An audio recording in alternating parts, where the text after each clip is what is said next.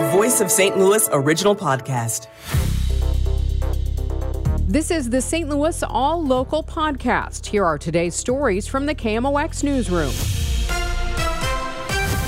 It's Thursday, April 27th. I'm Megan Lynch. I'm Debbie Monterey. And I'm Tom Ackerman. A judge temporarily halted a first-of-its-kind rule restricting access to gender-affirming health care for transgender kids and adults, just hours before it was set to take effect. St. Louis County Circuit Judge Ellen Roboto put Republican Attorney General Andrew Bailey's emergency rule on transgender health care on hold until at least Monday. Bailey has touted the rule as a way to shield minors from what he describes as experimental medical treatments. Although puberty blockers and sex hormones have been prescribed for decades, the restrictions also apply to health care for adults. Transgender Missourians and healthcare providers sued to stop it from taking effect as scheduled at midnight. The Attorney General's office cited studies showing that a high percentage of kids seeking to transition are dealing with mental health issues, but the ACLU says we don't allow attorneys general to legislate and we don't allow them to play doctor, adding the regulations, quote, will cause immediate, severe, and potentially irreparable harm for people who could lose access to medications that include puberty blockers and sex hormones. Judge Roboto said she needed more time to decide whether to issue a temporary restraining order and delayed the implementation of the Attorney General's order until 5 p.m. Monday. Reporting downtown, Michael Calhoun, KMOX News.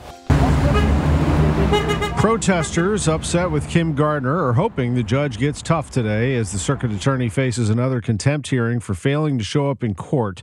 Organizer Byron Keelan says Gardner deserves consequences. We need the judges to actually enforce the law instead of playing favorites with this. And that's where I think everybody is. They're frustrated by the judges. On Monday, a judge let Gardner's office go with a warning after it missed the start of a murder trial because the lead prosecutor was sick. Today's case focuses on another missed court date for an alleged shooter in a shooting that wounded an 11-year-old girl.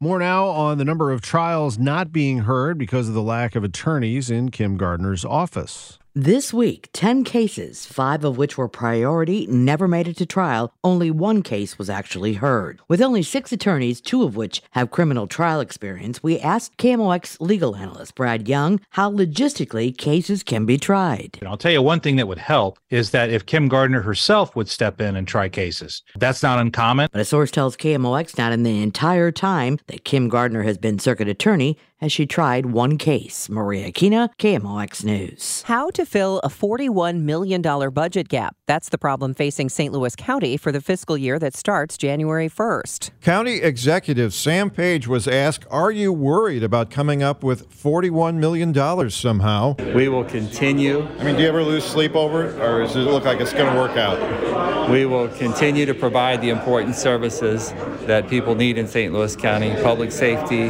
roads and bridges, public health. Page says for now they have $80 to $100 million in reserve funds, but by the end of 2024, he says the COVID relief money will be gone, so times could get tight. Kevin Killeen, KMOX News. Town hall meetings are planned for this summer to ask people where to cut the fat. The state budget is heading for its next big challenge. We get that story. The Missouri Senate stripped away a series of conservative priorities before passing a $50 billion state budget late Tuesday. The following morning, House Budget Chairman Cody Smith asked his colleagues to reject the Senate budget, but says that's normal. These are the conference motions. We'll be making a series of these motions on all the budget bills today that were changed over in the Senate, and go to conference, as is our tradition every year, to hash out the differences between the House and Senate version. That conference committee must complete the compromise budget and have it passed by both chambers by the end of next week. Sean Michael Lyle, KMOX News. From the KMOX Business Desk, legislation to expand the Public Service Commission from 5 members to 11 was given initial approval in the Missouri House yesterday. Members would include a representative from each congressional district, along with 3 from the agriculture industry. Opponents note no state has a utilities board any larger than 5, like Missouri has now. The bill needs a final vote before advancing to the Senate.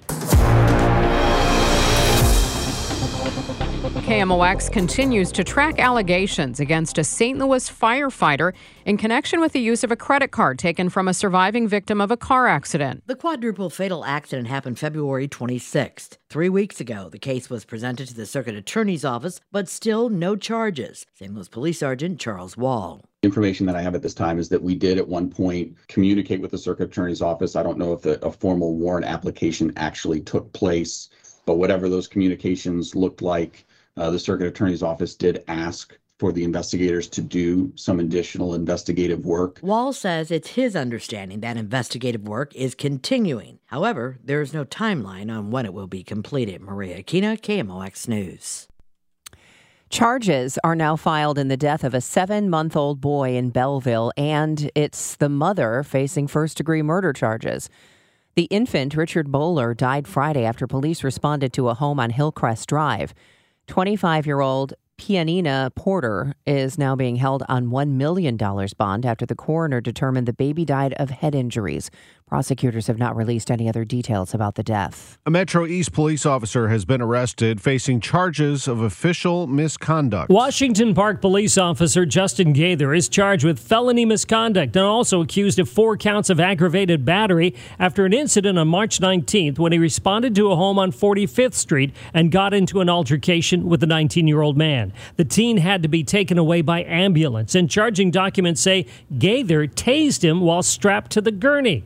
The victim was also known to be mentally disabled. Sean Michael Lyle, KMOX News. Missouri's House voted Wednesday to overturn a nearly one-half-century-old voter-approved measure restricting rate increases by electric utilities. The 1976 voter-approved restriction prevented electric utility rate increases to finance construction costs for a new power plant facility before it actually was providing power to customers.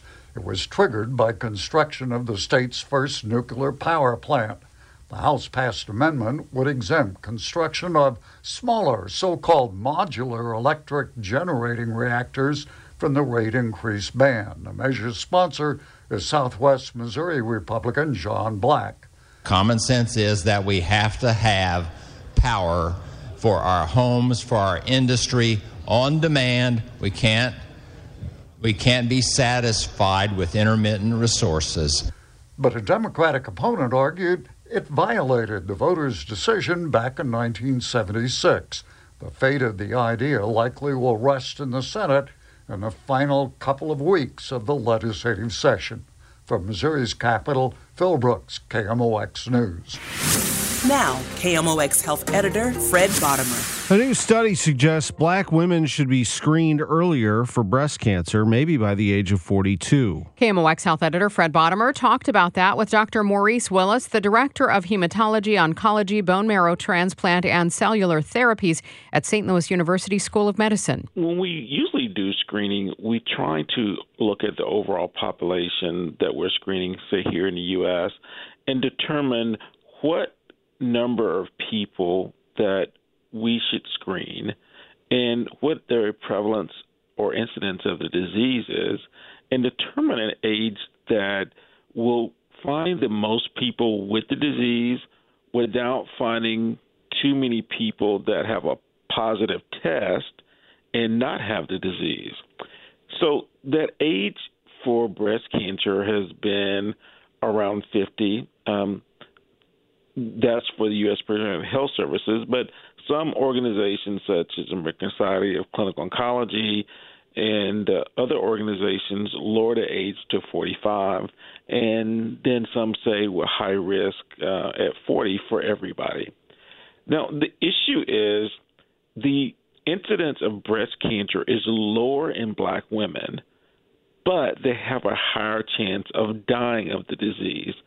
So when you look at screening the women, if a lot of people would say, well, why would you lower the age for someone who has less incidence of the disease?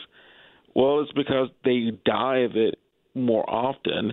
So when they did this study, they looked at deaths, not incidents, and that's what people looked at before. So the people who died of this cancer, and black women were dying at an earlier age to reach that point where it was statistically significant. So instead of just saying every woman needs to be screened at 50 or 45 or 40, they were looking at the incidences between white women, Hispanic women, and black women and saying that, it's probably appropriate for white women to be screened at 50, but it may be that the black women who probably need to be screened about 8 to 10 years earlier because they have a higher chance of dying of the disease. So that is the issue, the number of deaths that we have in the black population. Why do you think the death rate is so much higher for black women? I think some of it is heredity, where they may have a higher incidence of certain types of breast cancer that are more aggressive. And, you know, it's just that the heredity and their makeup, it has probably not much to do with equity as far as, you know, or the screenings available for them. It's just the heredity. Do you agree with the need for black women being screened maybe around age 42?